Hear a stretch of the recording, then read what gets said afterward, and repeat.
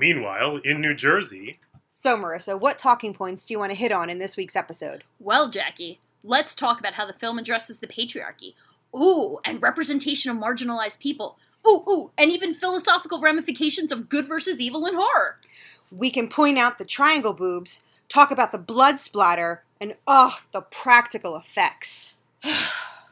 And also the male gaze. My gaze at the males.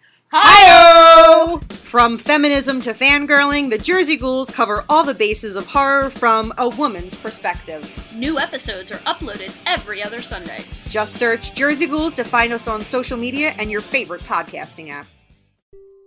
It is mind-blowing and heartbreaking how many original scripts are written every year but are never made. So we seek out these scripts and bring them to life with full audio production and professional actors. Check us out at Undiscovered Scripts. Movies made of paper. Wherever you get your podcasts. Free! Meanwhile, in New Jersey... So, Marissa, what talking points do you want to hit on in this week's episode? Well, Jackie, let's talk about how the film addresses the patriarchy. Ooh, and representation of marginalized people. Ooh, and even philosophical ramifications of good versus evil in horror. We can point out the triangle boobs, talk about the blood splatter, and the practical effects. And also the male gaze.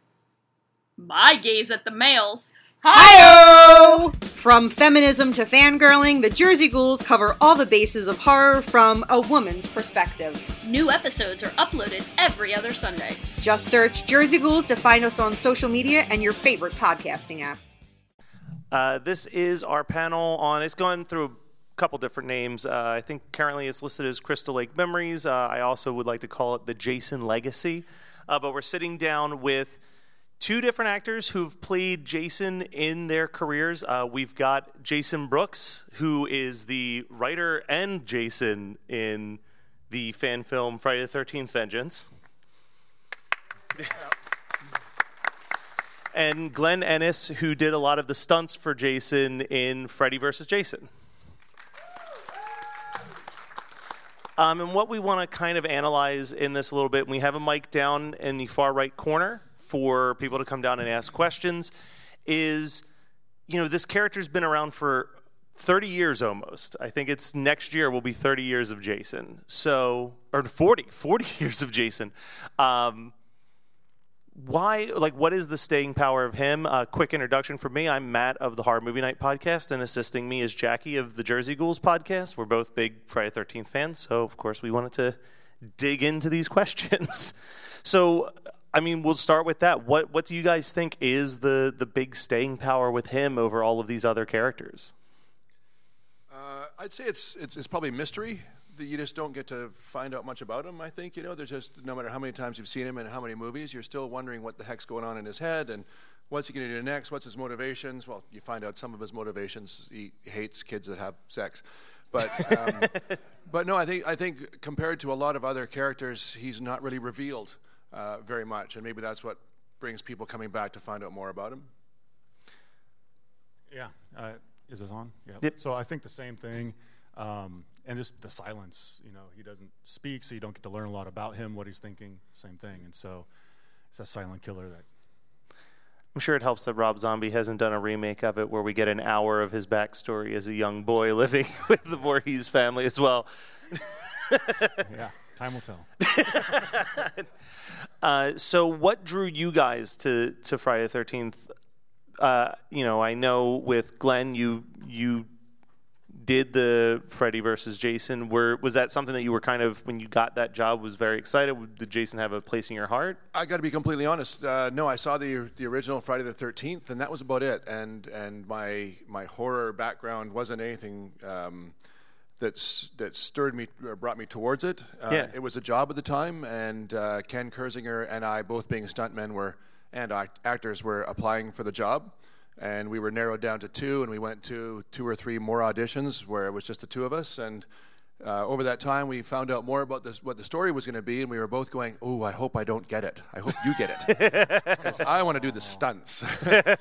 and so it was just another job. But after the fact, of course, coming into the whole Jason family, realizing that all of you and so many people take it more seriously than that. It became a bigger thing and something that I truly cherish. But along that way, yes, as it turns out, Kenny got the job and I got the stunt job, and moving along from there, as we were doing the movie, we worked on it the same number of days, and at the end of a day, we'd say, "Hey, Ken, how'd you go? What'd you do today?" And he'd be like, "Well, I stood beside a tree, and I walked after some kids." He said, "What do you do, Glenn?" I said, "Well, I was on fire 3 times, and I flew through the air, and I nearly fucking died." And so it was a great pleasure to be a part of it. But beforehand, I got to be completely honest, it wasn't something on my radar that I could kind of pursue in any way. It just came to me because I'm 6'5". All right. Now, with you, Jason, you kind of took what a lot of people would call a pretty ballsy move of making kind of an unofficial Friday the 13th. Not even kind of. You made an unofficial Friday the 13th movie. Yeah. So there has to be some love for the character there for that to be a choice. Oh, absolutely. And growing up with the name Jason, of course. Yeah. You get teased a lot on every Friday the 13th and everything. So for a long time, I was kind of like, don't want to be a part of that. But then as I got a little bit older, I started embracing it more, and I really liked it, and I liked the films. And then when I was hearing about the project, Jeremy Brown and Dustin Montier, they were making a short film called Mythos at the time. And I heard about that, and I had been playing Jason for about a year at a haunted house, kind of doing that because I loved the character, had my own costume, a Freddy vs. Jason costume. And then people kept telling me, "Oh, you should be in a film. You look really good. You have the character down really well." So at the moment I heard about it, I reached out to these guys out in Idaho, said, "I want to be a part of this," sent in a tape. They sent me some script sides and then said, "Do this." I did that, sent it in, and I got the part. So, and from that point, they realized I can do costumes and props and wardrobe and writing. And so I helped. I didn't write it. I helped write. Okay. And then produced and did a lot of things on the set. But it was definitely a passion project and something that grew way beyond what we could ever expect. Yeah, and it's like a feature-length movie, too. It's not just a short anymore. It's about 85 minutes. Yeah, so there you go. If you've been wondering when you're going to get another Jason movie. It's the most official, unofficial film. So there's got to be an aspect of when you're playing someone like Jason, he's a silent character. And, you watch all these movies, he's got these little moments that are almost mime-ish, almost silent film actor-esque, a lot of like shrugs and head tilts and stuff. What psychology goes into when you guys are working out that character to play him? Is there influences that pull in from that, or do you have a background in anything like that, like miming or anything? I don't have a mime background. I hate mimes. They freak me out. They should be abolished. We should just put them in tiny glass boxes.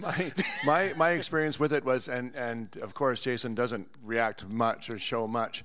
And my direction from Ronnie Yu, the director on Friday the 13th, or Freddy vs. Jason, sorry, was he would say, "Okay, so at this point you raise your eyebrows." I'd say, "Well, I'm wearing a mask." He says, "Yeah, I know you're wearing a mask. We won't see it, but raise your eyebrows." And he seemed to think that those kind of subtle nuances would come through in the overall performance. He would really be on top of, "Okay, now pretend you're smiling." I said, "Well, hockey mask again, And he said, "No, everything that." And I don't think any other part of my body moved or changed, but he was adamant that he had emotions, he had moments, he had changes in his persona, situation to situation, and they would come through if you were playing them behind the mask. I don't know if that came out for any of you, but yeah, and it was similar for me. I mean, with the nuances, I do make the faces behind the mask. Not because I'm being told, but just I find myself doing it, even with the photo ops, kind of making that angry face. But on set, he's emotionless. He doesn't do anything. I feel like anything that's inanimate around him doesn't exist. He just walks through whatever. Nothing gets in his way. And then there's like little subtle moments. And there's one scene in particular I can't talk about yet. It's my favorite kill of the film. Tell us. Okay, so. But it's you caved so quickly. No, I can't wait to talk about it. It's my favorite. Awesome. The mask I wore today in the photo op was actually used in the film during that scene, so the blood on there is from that kill. But I love this one, and it'll be memorable. But there's a lot of that subtlety in the movement in there, expressing emotion, and you kind of know what's going on in Jason's head. without a lot of movement. Okay. I think, and so it's very minor. It's minor head tilt, minor shoulders. But also making the faces, I think, kind of helps. All right, so I'm going to pass it over to Jackie if she has any questions, but I also, again, want to remind you guys that we are getting ready to take those audience questions. So if you have any questions, start heading on down to that microphone in the far right corner. Yeah, you actually asked a couple of the questions that I had in mind. So yeah, we can actually start with the Q&A. Does anybody have a question? Does anybody want to ask anything? Please come down to the microphone. Or just talk theory. Let's talk theory about. Okay, so here we go. While we're waiting for people to line up, obviously I'm going to assume that Glenn's is Freddy versus Jason, but I could be wrong. What is your guys' definitive Friday the 13th movie? Yeah, that's it. That's the only one that I'm completely invested in. I left a fair part of my body on the ground in that movie, so I don't think I can compare anything else to that one. And although I've seen several other movies, I don't know the story in and out the way I know that one, so that's mine, obviously. And those movies don't come close to the stunts work that you see in Freddy versus Jason. I'm an actor, but I'm a stunt guy, and back then I was more of a stunt guy. And This was directed by Ronnie Yu, who's Hong Kong action guy, and the second unit director, Poon Hang Seng, Hong Kong stunt guy. So their background was stunts and action, which made the movie not a horror movie to me in my job. Was, even though I was covered in blood a lot, it was all action, it was all hard hits, and that's kind of how I approached it, and that's how I still look back on it, as an action movie as opposed to a horror movie. So my look on it might be a little bit different. I'd look at the other movies and go, and it is weird, I'm here because I'm a stunt guy, I wore the mask, but I don't think there's another movie that had probably many stunt days on it for a Jason double, whereas I was on this movie for 6 weeks straight doing stunts. So it was a different, it was a little microcosm in the whole Jason timeline where it just went to Hong Kong action. And that's why I was there. So. And I can say, as a fan of the franchise, that until you had pointed that out, I never would have pieced that together. But you're absolutely right. That movie does play a lot more like an action movie over a typical horror film. Absolutely. Almost everything I did, I was getting the crap beat out of me. And these Hong Kong guys were adamant that there'd be powder. They called it power powder. And they'd take like dirt or dust, fake dirt or dust, and put it on my shoulders and on my head. And so every time I took a hit, dust would fly off, just to kind of accentuate the impact or whatever it was. And they were adamant that every single time I got hit, dust was going to fly off me. So it was always, oh, God, cut, stop, put dust on them, more power powder. It was a constant theme. How about you, Jason? Oh, what was the question? Favorite of the franchise. Oh, favorite of the franchise, yeah. I'd say Part 6. I'm with you on that. Yeah, that one's fun. It's got a little bit of everything in it, and it's just the one to go back to. They found a director who knew how to do comedic timing and horror, which is a very hard combination to do successfully. They did, and we have the same thing in this one. If you like Part 6, you'll love this film. So, and Tom McLaughlin, who directed Part 6, has been a big part of this. So that's awesome. Yeah. All right, we see there's someone lined up at the mic. Hi. So my question is, if you could play any other incarnation of Jason that you didn't get to play, which one would it be? And then the second part is, which is your favorite or least favorite Jason design? I think we all know what the least favorite one is, and I'm not an expert. If I had to put the mask on in another role, it would have to be the very first one. I think I would love to have some kind of influence on how the whole thing started. Everybody else has put their stamp and their little quirk on everything along the way, but if you had a chance to be in that first one, wouldn't that have been great? To kind of everything set the that was tone. based on it afterwards to be based on something that you did right off the bat. So that would be definitely my choice for another role. Yeah, that was a good answer. Was that your answer? No, Okay. but I want it to be now. No, I like 7. I like the design of 7, the menacing look of it. So that would be one I'd love to put the costume on and play. My least favorite, it's got to be the design, at least, is the Jason X pre-Uber Jason. Something about that one just, I don't know. That's what I meant by we all know which one. Yeah. What was that?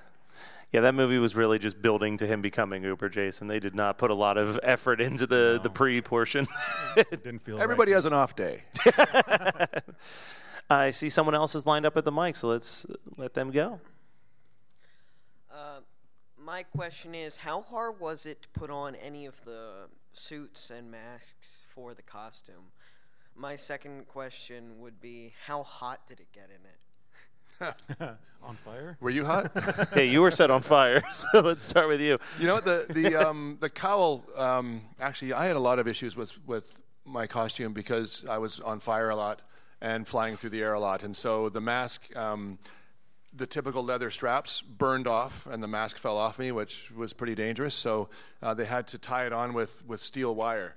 So they had to, I'd get the whole fire suit on, covered in gel, and then another layer of Nomex to protect me from the fire, and then the whole costume. And I had like 4 people helping me get in, because once you got the fire gel on, you got to get yourself rolling here pretty quick, because if it cools off, you get burned easier. So you want it to be cold. So there was about 5 people around, jamming the coat on me, pulling the gloves on, and getting me ready to go. And then the mask would go on, and then it had to be tie-wired to the back and twisted up, which... And it did get very, very hot. There was a couple burns I did that were like 35 seconds, and in the end I was... Here's the thing about stunt fire. If you're on fire and you see guys flailing and running away, well, the fire flows away from you. The hottest part of a fire is the very, very tip of the flame. So when you're walking and moving, the tips are falling behind you, right? Flailing behind you. Well, I had to walk so slowly that all the tips were right up along my body, and so I got extremely hot very quickly. So it was a kind of a nasty fire burn in that way, super hot. I got burned a little bit once just on the back of my head, but other than that, made it through okay. But there was one particular one with to answer your question, the costume issue. The last scene on the dock where we got exploded off into the water, which was the most terrifying moment of my life. They had to wire the mask on, and then I flew and hit the water so hard that it, and there's quite a thick silicone rim around the entire outside of the mask to keep the fire out. And when I hit so hard, it actually moved that. And it was wired on tight, but it moved it about an inch up from the impact, and that went right over top of my mouth. So when I hit the water, I couldn't breathe through my mouth when I finally came up, and the mask was full of water, so I couldn't breathe through my nose. So I was in a bit of a bad state when I finally came to surface. They had safety divers there, and a guy grabbed me.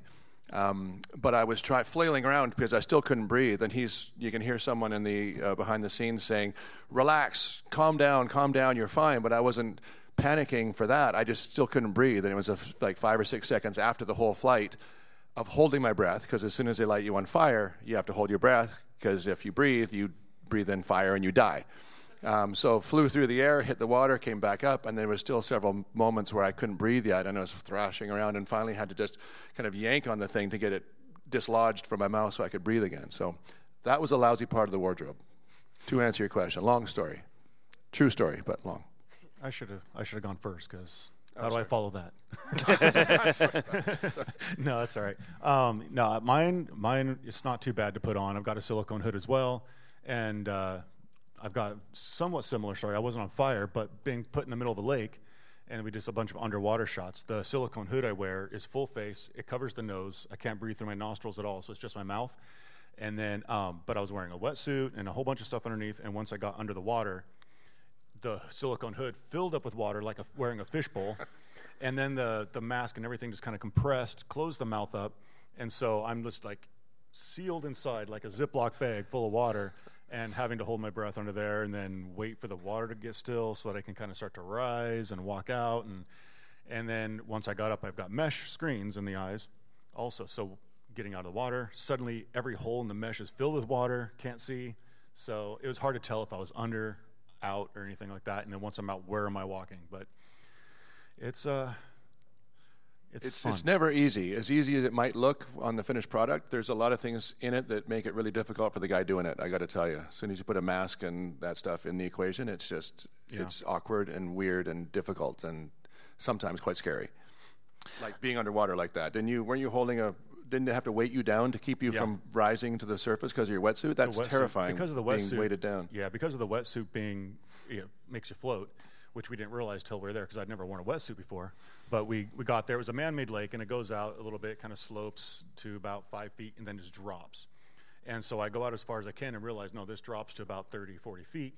But I'm floating, and I couldn't get underneath. So they weighted me down with about 120 pounds of sandbags, tied them to my legs and my arms and everything, and I'm walking out there holding these, and I'm still a little bit buoyant. But getting on the edge of the cliff, I had to, like, dig my boot into the side of the cliff to kind of pull myself down under the water and then hope I don't slide down the cliff. But made it. I'm here. Yeah, there you are. The shot looked cool. It got cut from the film, but you never told me that. Behind the scenes, yeah. We'll be in the behind the scenes, hopefully.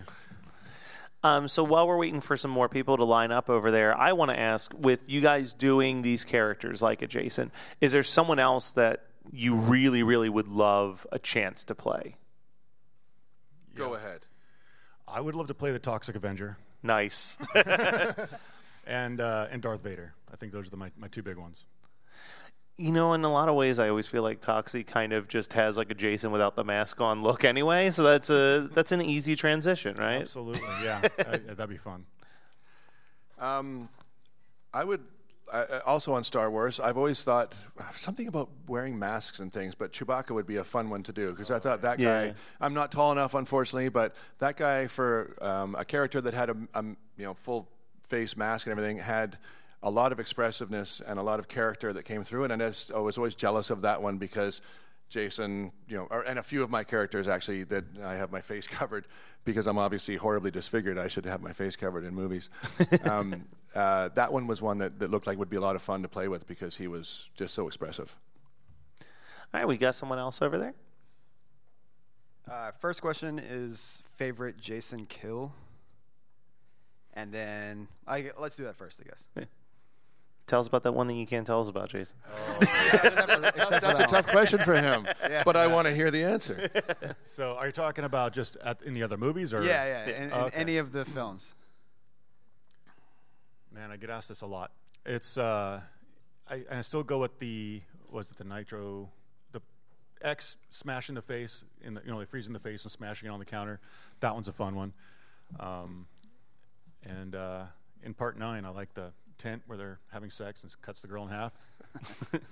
I think those are probably two of my favorite. I just realized I didn't kill anybody because they were having sex. Yeah, it wasn't a thing in Freddy vs. Jason. You blew it. Yeah, mine. Again, I'm sorry, I'm going to my own, but there is a cornfield rave scene, and I killed somebody, and then the follow through opened up a keg of beer, and the keg sprayed me in the face. I thought, I'm at home here. This is where I belong. My follow-up question is for Jason. I'm just curious, doing the film, did you have to navigate in the production? Did you have to navigate through anything with intellectual property or anything with legal issues cropping up with the character, or how does that process work when doing like a fan film? Yeah, no, not yet. It's they have rules on their website about what you can and cannot do, how much money you can and cannot make to do a fan film and all that. So we've stayed within the rules. We went under budget on what they're allowing, and we've been trying to be extremely respectful to the franchise. Now, I think everyone kind of knows that, like, the Friday the 13th actual ownership is in, like, a whole bunch. It's a mess. Do you think that helps a little bit with the fan films, too, is that they're way too focused on figuring out who owns it in the first place? Well, there's a couple of ways to look at it. One is, it feels like, okay, it could be open. Yeah. And, and certainly it opens a door because there's no other content being made, so I think that's one reason why there's so much popularity with Friday the 13th fan films right now, is that there's nothing else there to kind of satisfy that. So this is what we have. On the other hand, you got people fighting over the rights. Yeah. And you don't want to get involved in that and have them say, no, you can't do that because we want money and we want money. But, so not sure. It feels different on different days. Yeah, I was going to say the whole fan film thing is so interesting because you have stuff like your movie and Never Hike Alone that kind of gets put out, and there's a positive reaction from fans, but there's not like any legal discourse or anything. And then there's like, successful crowdfunding campaigns that get shut down before they can film a single frame because some studio exec saw that they were making a fan film on their intellectual property and pull it. You can pull it. Yeah, it's typically you're not allowed to make more than $50,000. Okay. And it has to be used for the production. You're not allowed to pay any of the cast and crew. So there's a lot of rules within that the Paramount has on their website. You can go and follow up on. Cool. I see someone else is lined up there. Hi. Glenn, question for you. What is your favorite stunt that you've done in any of your movies? And Jason, is this movie directed in the same way as Six that you could potentially watch it in black and white? My favorite stunt, I hate to keep coming back to the Freddy versus Jason. I've done a bunch of stuff. I think outside of that, on Power Rangers, I did my first cannon roll or a pipe roll in a pickup truck. So I've always been wanting to do that. I've never had a chance to go flying upside down and turning over in a car, so that was pretty fun. But when I've been asked this question before, historically, I come back to Freddy versus Jason and the moment of terror being exploded off the dock. On fire, lit on fire from head to toe, and then jerked by a cable 80 feet through the air to land in the water. And that was one of the most challenging mentally and one of the most terrifying things I've ever done. So as a stunt guy, you always look back to the thing that scared you the most, that you managed to overcome. So that was my favorite for sure. Those keeping score at home, his favorite moment was almost drowning. So While on fire? No, it was my favorite stunt up until when I thought I was going to drown. Then it wasn't as fun. Let's see. And then as far as I haven't thought about watching this in black and white, but I've been trying to think of how that would translate, and I think it would. Like I said, Tom McLaughlin, he's had a huge part of this with the editing and consulting on the film and the script. And I think if you love Six, you're going to love this film. It's in the same kind of family, and when you watch it, I've seen the raw cut several times, and it takes you back, and it makes you feel like you're back in that universe, back in the 80s where Part 6 came out, even though it's 30 years past that, but it does feel very, very much like home. So, I think the black and white would translate to a lot of the Friday the 13th films, don't you? The spookiness, and it'd be interesting to see a lot of them made black and white just for a different look. It's a monster film. Yeah. Be good. So I'm curious for both of you, what drew you guys to stunt work? I was playing professional rugby for a lot of years all around the world, and at 36 I retired and went, what am I going to do? And I moved back to I'd been playing in Japan for 10 years. And I moved back to Vancouver, and my younger brother was a stuntman. So he said, you've been falling down for a living for a long time. Why don't you just keep doing that? So that's how I started, and I didn't know what else to do. And then my size, and there are not many big stunt guys doing it, falling down. So that's kind of how I naturally fell into it, I guess. Thug number 2, FBI guy, sheriff, cop, SWAT team guy, those kind of things kind of got me started in the stunt world and into acting. Nice. Yeah, I was inspired by the fact that we had no stunt guy. so I just, we had to do some stunts, and I thought I can do that. Let's practice it a few times safely, and then and that's what we did. So. Do you want to do more after doing that, or was that a one and done for you? Yeah, I think I'd do more. Nice, very cool. Well, I guess unless there's any more questions, I was going to wrap it up with one last question, I guess, which is, do you guys have any advice for anybody who actually wants to try to do stunts? You go ahead first. Yeah, you're the one that kind of got pulled in. Yeah, take a class, learn what you're doing. We had a stunt girl on our set, and she was great. And she had taken some stunt classes, but once she got done, she realized, she's like, I want to go back to school. I want to learn some more, learn how to fall better, learn how to do this better. So being on set and actually doing it, she realized I still have more to learn. She wasn't, to be safe. So, and that's the thing too, is safety is always first. We rehearsed everything over and over and over again in a safe environment, and then kind of graduated up to the set. So, yeah, absolutely. Get some training, but also position yourself beside stunt people and follow them around. Ingratiate yourself to them. Help them out. Try to just learn from them and be beside them, because no matter how many schools you go to, the only way to actually get a job is for someone to vouch for you. So that's the next step, is to get some training and then get beside some stunt people. And it might be a while before you get a job, but at least they'll know you. And then when the right job comes around, they'll go, hey, I know the person for that. And that's how pretty much we all get our start. Somebody has to risk their reputation and their career to hire you and make sure that you don't screw up and make them look bad. So, all right, well, that's it for this panel. So let's give these guys a round of applause. Obviously, come by and check out their tables throughout the rest of the weekend at this con. And stay tuned. At about 3 o'clock, there'll be a Q&A with Joe Bob Briggs. 4 o'clock, we've got the Frog Brothers reunion from the Lost Boys. At 5 o'clock, you're going to get to see Dr. Satan in full makeup as they do the transformation. And then at 6, there'll be a Frankenhooker Q&A. So stay tuned and come check it out. Thank you very much, everybody.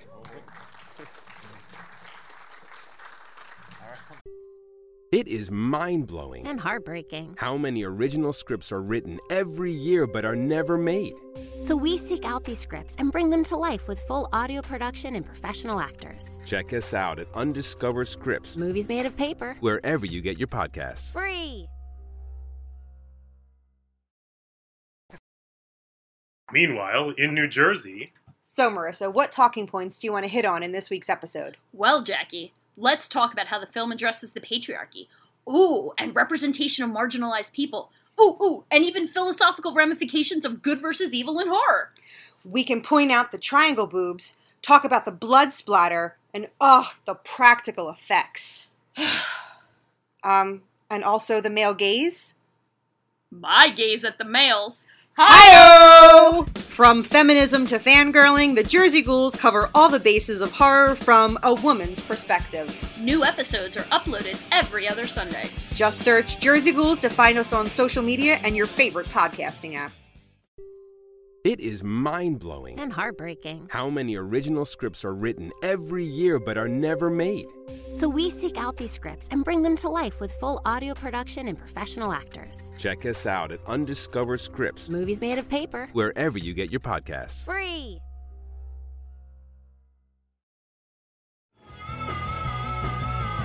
You're listening to the Geekscape Network.